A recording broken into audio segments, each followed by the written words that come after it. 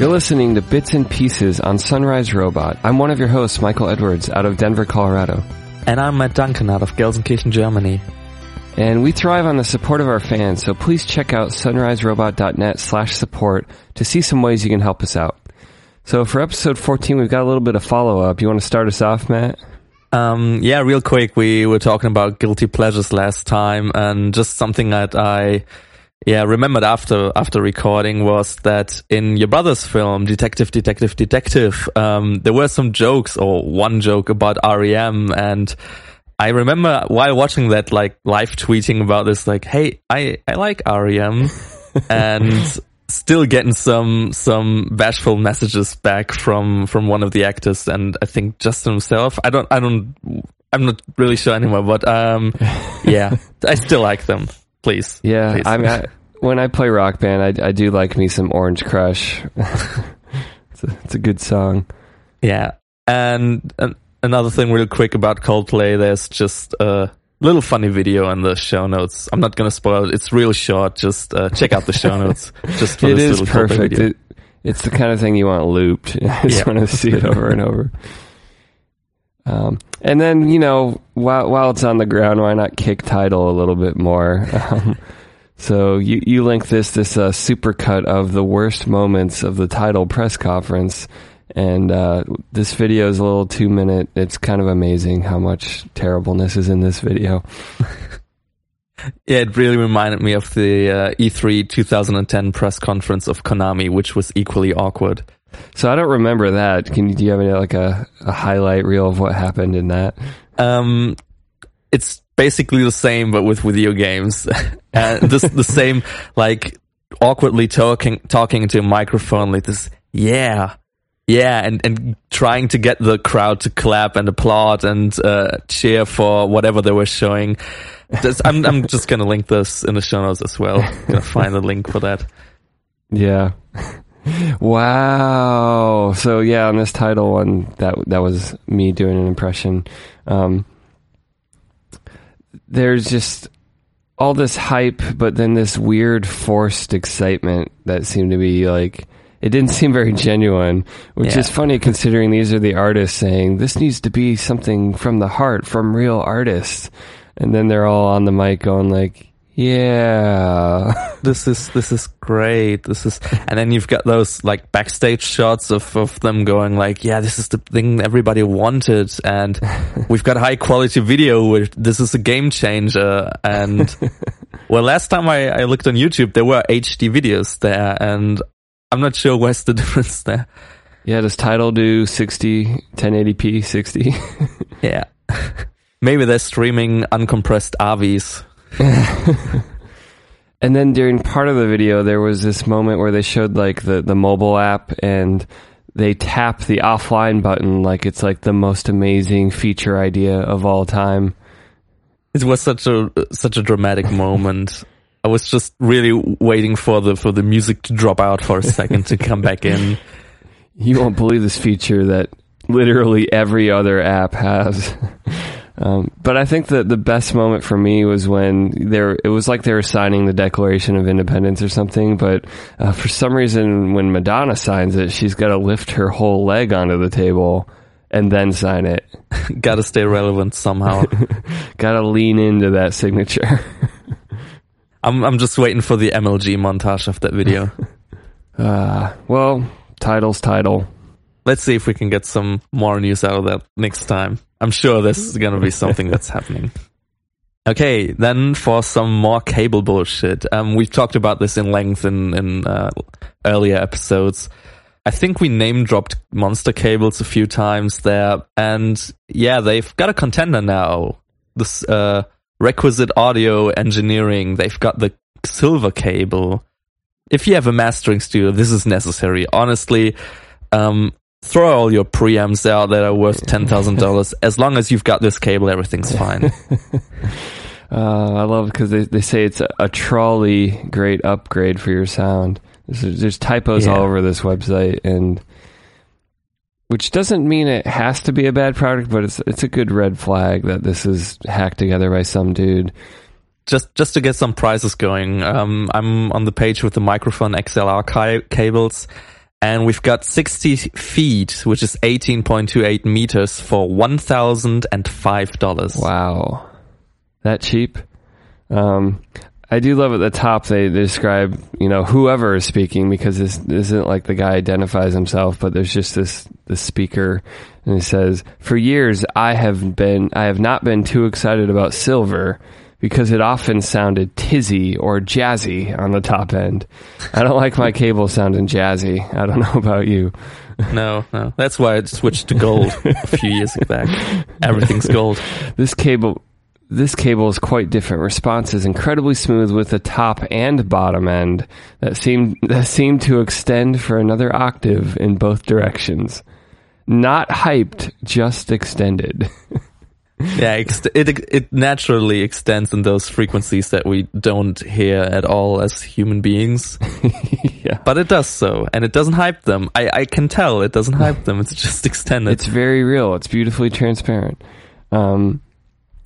Yeah, this kind of scam is never going away, because there's always going to be someone who just has some money and wants to give it to someone else for something terrible. Yeah. Yes. I mean, there's got to be one person who buys that 30 feet pigtail for $500 because, pigtails. So if you're at all interested in professional audio, you got to look at this site and laugh.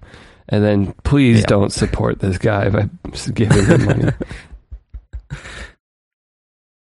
So there was a new study that came out that apparently you stop listening to new music at age 33. So I only got a couple years left, and then just whatever I'm stuck with is all I'm listening to.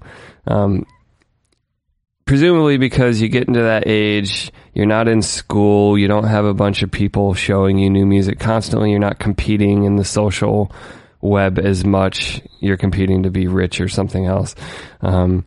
And supposedly this happens even earlier for parents, because you're just at home with your baby and then you're like, who cares about new music? And this seems pretty reasonable. Like, I feel like this is a really true study that most people do kind of freeze after college. At some point there's just like this moment where I just listen to what I already know I like, and I'm done exploring. Do you think you'll fit this trend, though? I don't think I will, but... yeah, me neither. I don't think so. I mean, it's music, and with online services, it's too ubiquitous for me to not get exposed to new music.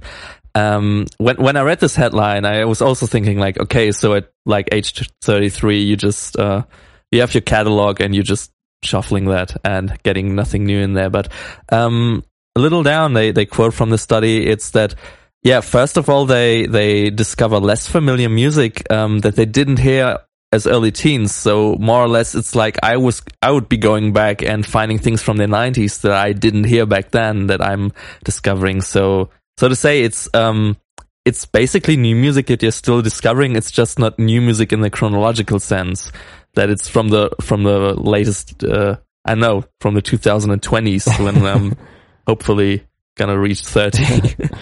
And then there's this nice note in here too that they found that teenagers pretty much just listen to pop music, and then it's in their 20s there's this big spike of exploration, and then that levels off in your 30s. So something for the 20s, you get to own music discovery as far as an age group. And that's why it's so important for us, for them to market to us. Yeah, the 18 to 35. In my experience, it's really true. It's in your 20s when you're finally your own man, and you just have all this newfound freedom, and maybe you actually have some money now too. And you're just like, all right, let's do this. Let's look around. Let's find some music. Yeah, I'm excited to see how these things develop, because I know that for maybe the last 10 years I've been discovering a lot of things from the 70s, the 80s, and sometimes 90s. in other periods of times, I'm looking around what's new, like really new right now. So I think I'll be jumping around a bit depending on what genres I like, and some genres are more prevalent in like the 80s than in the 2000s. So I think it depends on that as well. So we've got something to mourn here. Grooveshark is shutting down, or has shut down last week. Have you ever used Grooveshark? I did like 5 years ago, and then I forgot about it. Yeah. What was your experience while you were using it? So I was losing it. I'm losing it. It always seemed poorly tagged, like just a random mess of stuff, but almost anything you wanted, you could find there. So I think in a certain era before Spotify really came into its own, it was really nice to be able to hop on Grooveshark and you could grab an embed code or a share link and use your anything messaging platform and not a music-specific messaging platform and send that link to anyone. And it was just kind of a nice, if you didn't want to send a YouTube video with, 128 kbps encoding of the audio, you could send Grooveshark and hopefully it'd be a little better. It wouldn't be lossless, but that's okay because that doesn't matter. Did it do offline? And I remember there was did it do offline? I remember there used to be a Tiny Song was like a short URL linker for Grooveshark. And I don't know, that was like another era, but it was like early on in I can just share a song and then someone else can listen to it and it's the whole song. So everything on there was user contributed. Yeah. And it looked like it. So that's more or less like the big difference to services like Spotify. So people were just uploading the whole hard drive of music to there and sending it to other people, and everybody could get access to those songs, or was it like all private sharing? My understanding is pretty much anyone could have access to those songs, which is probably why they got shut down. What could probably go wrong there? So, apparently they were like working under the same way that YouTube is doing it. So they are not responsible for other people uploading illegal or copyrighted things there, as long as they would take them down under the DMCA Takedown Act. Right. And that happened. But yeah, then they kind of fucked up by uploading copyrighted material themselves. That's what I read, which sparked this whole shutting down thing right now. Now, so if you go to grooveshark.com, they have this like really simple white text on a dark gray background. And there's this sense when I'm reading this apology that this was part of the settlement or whatever, legal terms that they were forced to write this apology admitting fault on their website. I can just picture the gun to their head as they go, "That was wrong. We apologize without reservation." Yeah. I just found a headline here that Universal said Grooveshark bosses uploaded music themselves. So I guess that's what... Yeah, that's the point where Universal, all the music, the big music players were like, okay, this is too much, guys. We've now find a way to kick you in the ass here. Yeah. You can't claim safe harbor anymore for user content. This is probably me being a jerk, but I haven't thought about Grooveshark in years, and it just feels like, okay, I guess I'm sad that it's gone, but I have literally a bunch of other options for the same service. So the market is not suffering for its category of product. Was there anything? Did they have an offline button? Was there anything special about Grooveshark? I'm not sure. I don't know. I think it's just that you could put anything on there that you couldn't find on other platforms. Yeah, so I guess you might get weird alternate versions or live show recordings that aren't going to show up on Spotify. Yeah, and I guess that everybody could put everything on there, so that means there's a very low bar for independent artists joining it. So with something like Spotify, you have to go through a distributor to get your songs on there. I mean, YouTube, everybody can use that, so Grooveshark was kind of the middle ground there where everybody could be, and it's just for music. Yeah, though we'll have to circle back to YouTube, because aren't they doing some new stuff where you have to sign up as an artist to get revenue share on the ads and stuff? Yeah, there's something developing there. It's still not really clear how that's going to work. I'm pretty sure I'm going to find out sooner or later because my distributor is taking part in that as well. But yeah, it's not really been clear. So there were rumors about, you can't upload your own music anymore on YouTube unless you were like putting it into this music key service. But a lot of rumors there. Nothing's really clear. As soon as we get news on that, we're going to cover that here on the show. And then you just release your music as always a music video or always as soundtrack to a different kind of video. And then probably you circumvent that. I mean, I've already had the moment where my distributor started using content ID, and we didn't. So we had to whitelist the channels that were okay with, that were allowed to use my music or our music from our bands. And there was a brief period where this time overlapped where the whitelist wasn't updated yet, but my music was already in Content ID. And so Lars's YouTube channel got flagged for using my music. Thankfully, we could clear that up and everything's fine now. But, you gotta be really, really careful with things like that. Okay, next thing I wanted to talk a little bit about using orchestra instruments or just orchestra samples or anything orchestra-like in a mix or in a song, or listening to songs that incorporate like orchestra instruments, string sections, or whatever you can put in an orchestra that works. I mean, today there's you really gotta make it. Or the question is, do you have to differentiate between people who are using like real orchestras or sample orchestras? Can you even hear the difference most of the time? Is there any song that comes to mind where you say, oh, this is a great song, but you can really hear it's like an artificial orchestra? Or just in general, what's your opinion? Yeah. Well, I kind of go back to the Beatles with the way they would mix in very large productions into some of their songs. Or even just something as small as Eleanor Rigby, just kind of exciting the idea in my mind of how much grander you can make something sound with an orchestra. Because, an orchestra, it's just a bunch of instruments, but it just spans every range and timbre. And I think that's part of the appeal of it is you can stretch to every frequency range and every intensity level with the instruments in an orchestra. Whether you're doing something quiet or something bombastic and like Star Wars or something. And I don't know, historically, I mean, don't you think orchestras would kind of be a sign of you've made it because you can afford to book an orchestra to come and play on your record?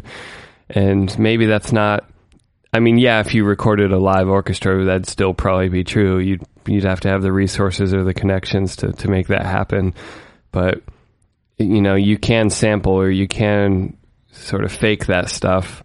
And so maybe the meaning has changed a little bit of how much grander it makes your song. But I don't know, like I'm sure there are horrible uses of orchestra to beef up a song. Like, the classic pop song, but we threw strings in it. So now it's like huge and crazy now.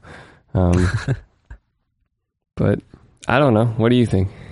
I know what you mean. It's like using an orchestra or just parts of an orchestra really fills up the song. It's just to bring not only the ambience up. I mean, you can put them in the foreground, like right in the middle. Like it's really something that I like to use sometimes when I'm in a pinch, and I'm like, okay, I gotta get something in here that just lifts everything up. String section done. That's it. I've done so in the past, and the thing is, I think it always fits. Like in the most electronic songs that I've made, sometimes just the string section works. I don't know why that is. It's just it fits in there so well. Maybe it's the texture of the sound. Maybe other instruments from an orchestra. I mean, I wouldn't put a brass section in there probably, but there's really points where I could say that a mix or a song was really elevated to another place by using a string section. And so far, of course, I've only used sampled instruments. I think I'll never have access to a real orchestra, and I don't really think that's so necessary anymore. There are a lot of good orchestra libraries on the internet for not thousands of dollars, for maybe a few hundreds of dollars that are already really, really great. Yeah. Do you have any favorite examples of mixing orchestral sounds into non-orchestral music? I mean, I can think of, the Smashing Pumpkins song Disarm uses strings and bells and kind of to really amp up the intensity of that song. And while even though I've never been able to quite love Smashing Pumpkins because his voice sounds so constipated to me. Goes, I used to be a little boy. But that song is still magnificent, and the use of the orchestral pieces in it really adds a lot to that song. For me, what comes to mind is These New Puritans, which I've featured before as a pick of the week, their album Hidden, their first album. I mean, they're kind of doing like art rock, so they're experimental by default, but their use of instrumental or orchestral instruments, it's not like they feature a full orchestra, but if you see some of their radio performances, they got a small section of brass instruments and cellos maybe working there that really fits in there. And just the same with Sigur Rós, maybe. I mean, they like to play live with not a whole orchestra, but also like a big section of string, brass, and the usual stuff. And I mean, we all know the effect that Sigur Rós kind of gets with that sound. Yeah, I also think of the Radiohead song "How to Disappear Completely." And are you familiar with that song? It has this a thing I had in mind, yeah. This sweeping orchestra, like doo-doo, like that comes over and over. Mm-hmm. That wasn't a great rendition of it, but and it just builds and swells over the song until like the orchestra basically overwhelms the soft acoustic core Radiohead part of the music, and just having that wash over it just makes it sound so huge and so powerful, and makes the song almost like science fiction-y to me. So any songs by yourself that you were at the point where you're like, okay, let's put some orchestra in here? Well, I've had the pleasure of mixing, a few individual pieces into some songs, and in the first Genetic Engines album, one of my favorite tracks on it is Feels Like Death Might Win, and I got to play with a flute player and figure out different arpeggiated parts and some more legato parts to it. And immediately when I layered that in the song, it kind of took it to another level. Because like you go through the first verse and the chorus is kind of like this little one-line stinger at the end of the verse. And then when we get back into the second verse, the flutes they totally elevate the song. Yeah. And similarly, on the first track, I got a trumpet player that came in the middle, and another moment of like, oh, this song I already liked, it just got so much better when that thing came in and was amazing. Yeah, I think it's the typical thing to do when you've got like this moment where you want to elevate the second verse. So you got to keep it special somehow. You can't always repeat the same thing. So yeah, let's add something on top. And whatever you do, flutes, general woodwind, brass, or strings, always fits in there, because you can always play them like legato. You can always just have like one little melody line on top, not necessarily a big melody, just like holding a note for the whole bar, just usually makes it greater in and all of itself.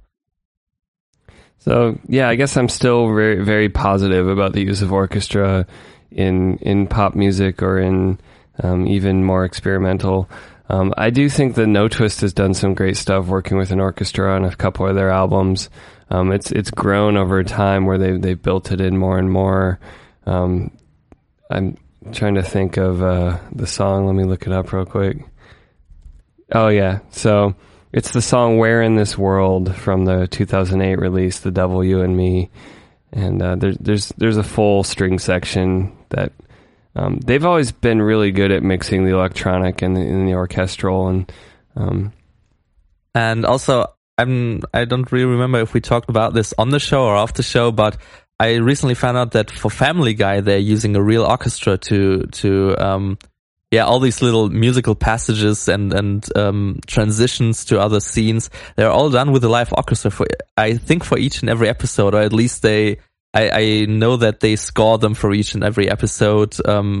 So there's some really dynamic things in there. Doesn't Seth MacFarlane participate in that? Like, I mean, I know he does like most of the voices and sings, but he's a composer as well, I think. And I mean, he likes to. When you watch Family Guy, there's always some kind of musical influence that you can notice there, or they just burst out into a song, and I think he just wants to live that out a little bit in that way. But yeah, so they're actually using a real orchestra there. I can link that in the show notes, a video where from that session where they're recording, and they've got this big screen where the episode is playing, and they really like when they are scoring a film for the episode. So I know that Family Guy, it gets a lot of flack for being kind of lowbrow sometimes, but the work that goes into there, I think that you gotta have to give credit to Seth MacFarlane there. Absolutely. So you've started this new method of releasing and hopefully financing your music work. So talk us through this model you've got going. I was recently asked if I had a Patreon, because I'm always releasing my music in YouTube videos of other people, so to say. And I didn't have a Patreon, but just getting asked that, I was like, yeah, I mean, why not? There's nothing to lose there. So, with that, of course, I had to make the decision of, how do you get financed with that? So with Patreon, you've got this method of being financed like, every month. So people are more or less subscribing to your stuff, on a monthly basis. Although with Patreon, there's always this thing of everything you release should always be public. It's just, another way of supporting the artist. And the other way is that every time you post a creation, that you can say, okay, this is a paid creation, and then people get charged for that, so to say. At first, I was thinking about doing it monthly, but the problem is that you're not always doing the same amount of work every month. And especially if it's just a hobby, something on the side, I can't always promise to make 2 or 3 songs every month. Sometimes it's just 1, sometimes it's going to be 5. So I thought, okay, I'm going to go with the other model where every time I post a new song, this is it. This is a paid creation, and the subscription gets charged to the Patreons. Mm-hmm. And I promised to do around 2 songs a month, and to have a quick turnaround for that. I know I like to get really, really perfectionist when doing a song, and I was like, okay, I can't release this song for 2 months because I have to tweak every little parameter. And to keep myself from doing that, then I started to say, okay, I'm just gonna release those songs and call them finished for now. And the thing is that you always get something fresh out there. So you're always on the radar. The problem that I always had was I was working on an album or an EP for a year or so, and within that year, people forget about you. Usually, if you don't have a presence in any other way, you're easily forgotten. That's the thing today with everybody doing music and such great music out there. I mean, I know for myself that sometimes I forget about artists that I like to listen to, and then, oh yeah, they still exist. Oh cool, they've got a new album. And so that's one thing. You always got some fresh material out there. And what I do is just, I release them all after each other. So like singles. There's not a collection that I do. And once I noticed that, these 5 songs here, they work great together. They're like in the same genre, and they have the same theme. Or maybe if I'm starting writing lyrics again, they have some topics that interweave somehow.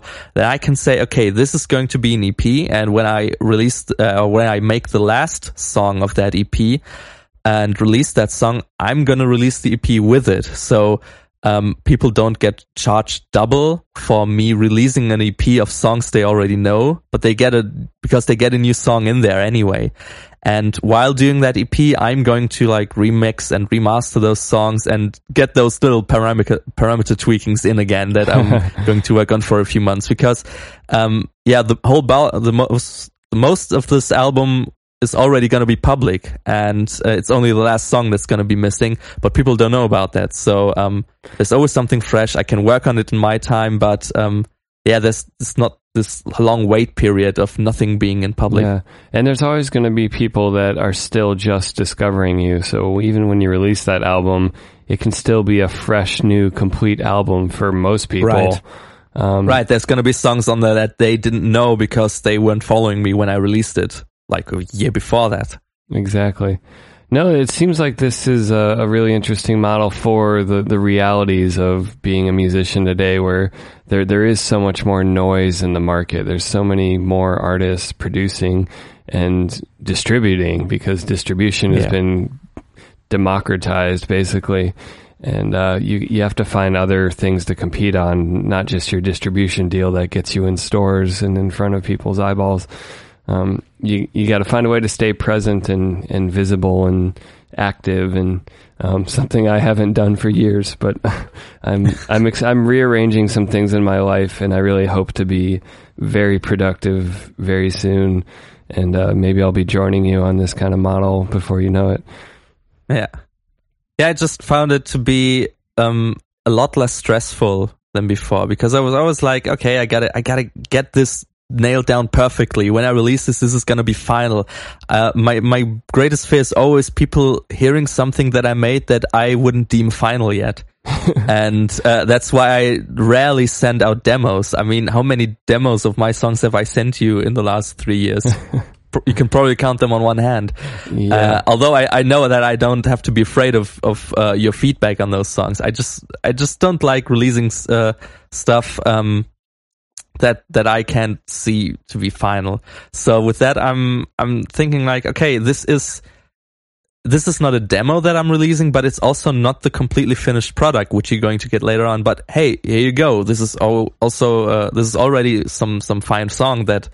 I mean, I wouldn't release something that's half-assed anyway, but it's just the last 10% of the song that takes up 90% of working on the song. Yeah. That's what I like to keep for later than for collecting those in a release then. Yeah. And then there's also the sense that when you show someone a demo, no matter what it is, they kind of cling to that. And then if you change something later, you're kind of like George Lucas editing Star Wars, and people just hate you, and you're like, but it's better. But they don't see the whole span of changes. It sounds like I'm defending George Lucas right now, but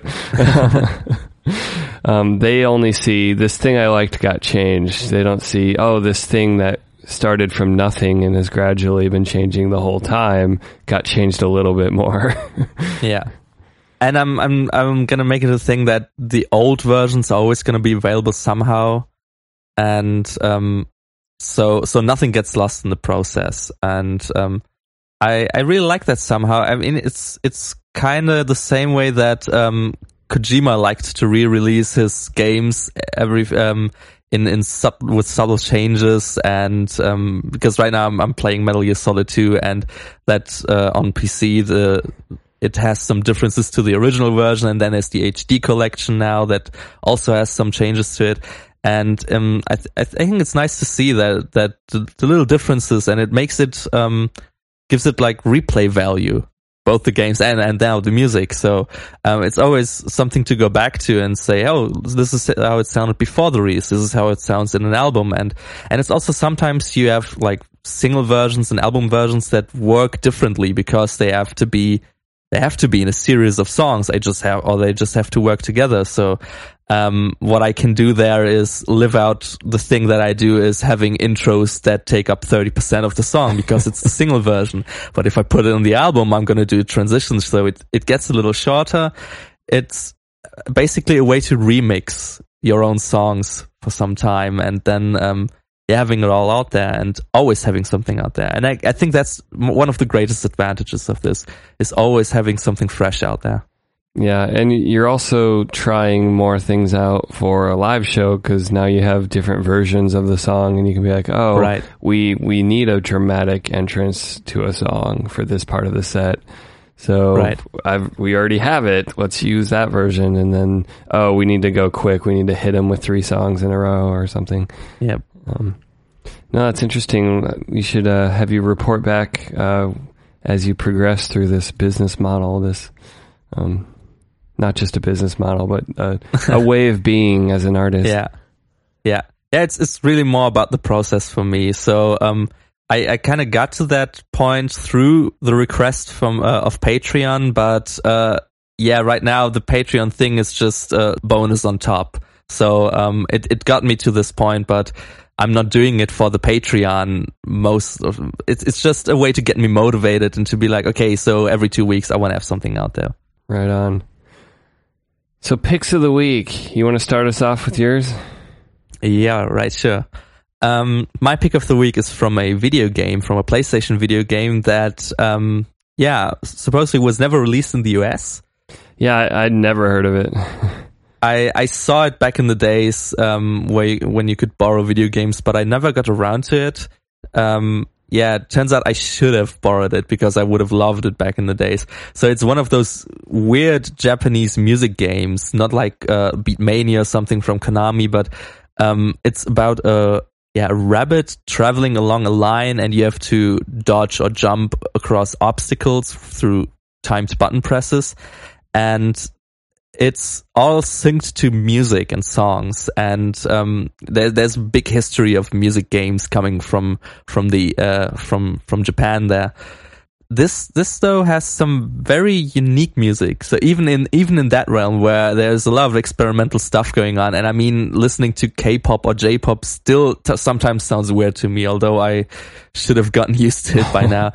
And this song is just pure Japanese weirdness and English lyrics, and but also interesting instrumentation, and it has a very sparse mix, and in the end it gets so convoluted and chaotic.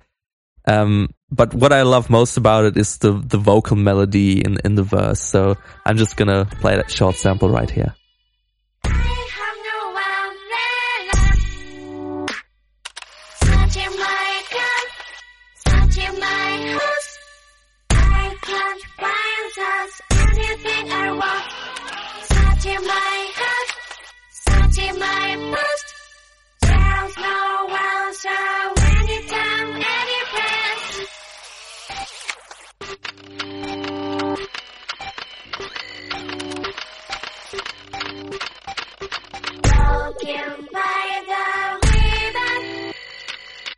So what did you think about the song? So, very enjoyable song, and I think my favorite thing was it sounds like almost like a photocopier or some kind of machine. A Polaroid. Yeah. I guess it would be. I should have mentioned it. The song is called Polaroid. I guess that makes a lot of sense that it'd be Polaroid. Yeah.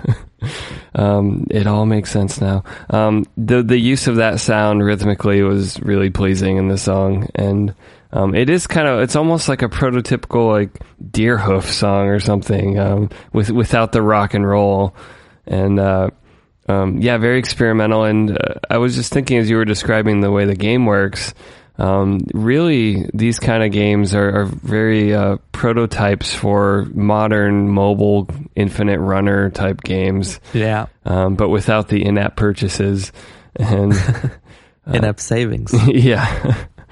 And I'm kind of sad this game didn't come to the US. I was looking on the Wikipedia page, and it sort of confirmed my ignorance, that it wasn't released until 2014. Apparently on the PlayStation Network they did a digital release of this classic game. But it's one of those weird things where like, why didn't you try to sell it more places? You put it out in Europe and Asia, but not the US. Maybe you guys were playing other games at that time. We only wanted to play Parappa the Rappa and Lammer Jammy, but not this. Yeah. So, what about your pick of the week? So, my pick of the week is on point with the orchestra topic of this episode. Even though I wasn't thinking that when I chose it, but it dovetails nicely with that. And it's Jeremy Enig's Explain. So Jeremy Enigk was the lead singer of Sunny Day Real Estate and is sort of recognized as one of the godfathers of emo, though he would never claim that. But good emo, if there is such a thing, not late 90s terrible stuff. Indie emo. Indie emo. And I was always a big fan, through my brothers, just, copying their musical tastes when I was, in junior high. Started listening to Sunny Day Real Estate and just loved the hell out of them, and, all the teen angst and all the the dissatisfaction in life that you can feel at that age when you don't understand anything. And Sunny Day Real Estate still kind of holds a special place in my heart. And so at some point in the career, Sunny Day Real Estate broke up, and Jeremy made this solo album, which he had a 15-piece orchestra play on. And this album is just magnificent, and it's still one of my favorite albums. And he's actually working on a new album now, and he's doing some modern campaign. It's not Patreon, but he's using one of these services to raise money. Music Pledge, probably. Yeah. A lot of artists use that. And so this song, Explain, it's almost like, I don't know, it's like Nick Drake. It's like a lot of singer-songwriters, but there's so much passion in the song, and his voice is really central to it. There's almost a kind of lo-fi distortion to the song when he really lets loose and sings it out. And it's like the recording kind of winces and cracks in a really satisfying way as he screams this out. And the song's very bright and major key, but still somehow very sad at the same time.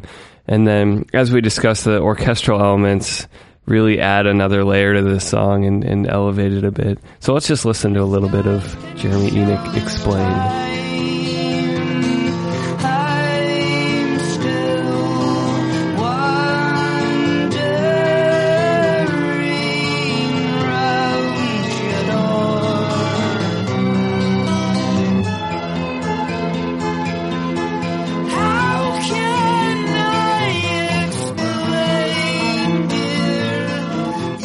So what did you make of this song?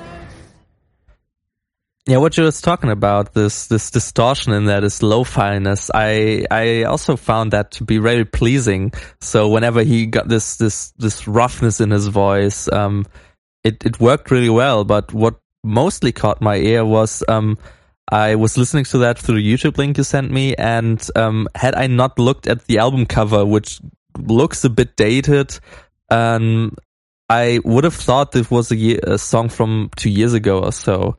It sounds kind of timeless, or the composition itself, it sounded so timeless. I could imagine this song being written any time in the last 50 years or so. And then I found out it was something like from the mid-90s. Am I right in that? Yeah. Yeah. So I think it fit in somewhere, anywhere in there. So it was a very pleasing song, and the way the composition works, it's, yeah, I don't have names on my tongue right now, but I can imagine other artists that I know that would have written this song like 2 years ago, or 40 years ago. It would work really well. So I really love it when songs are this timeless, where you can't really put them into an era except for maybe the way the recording sounds.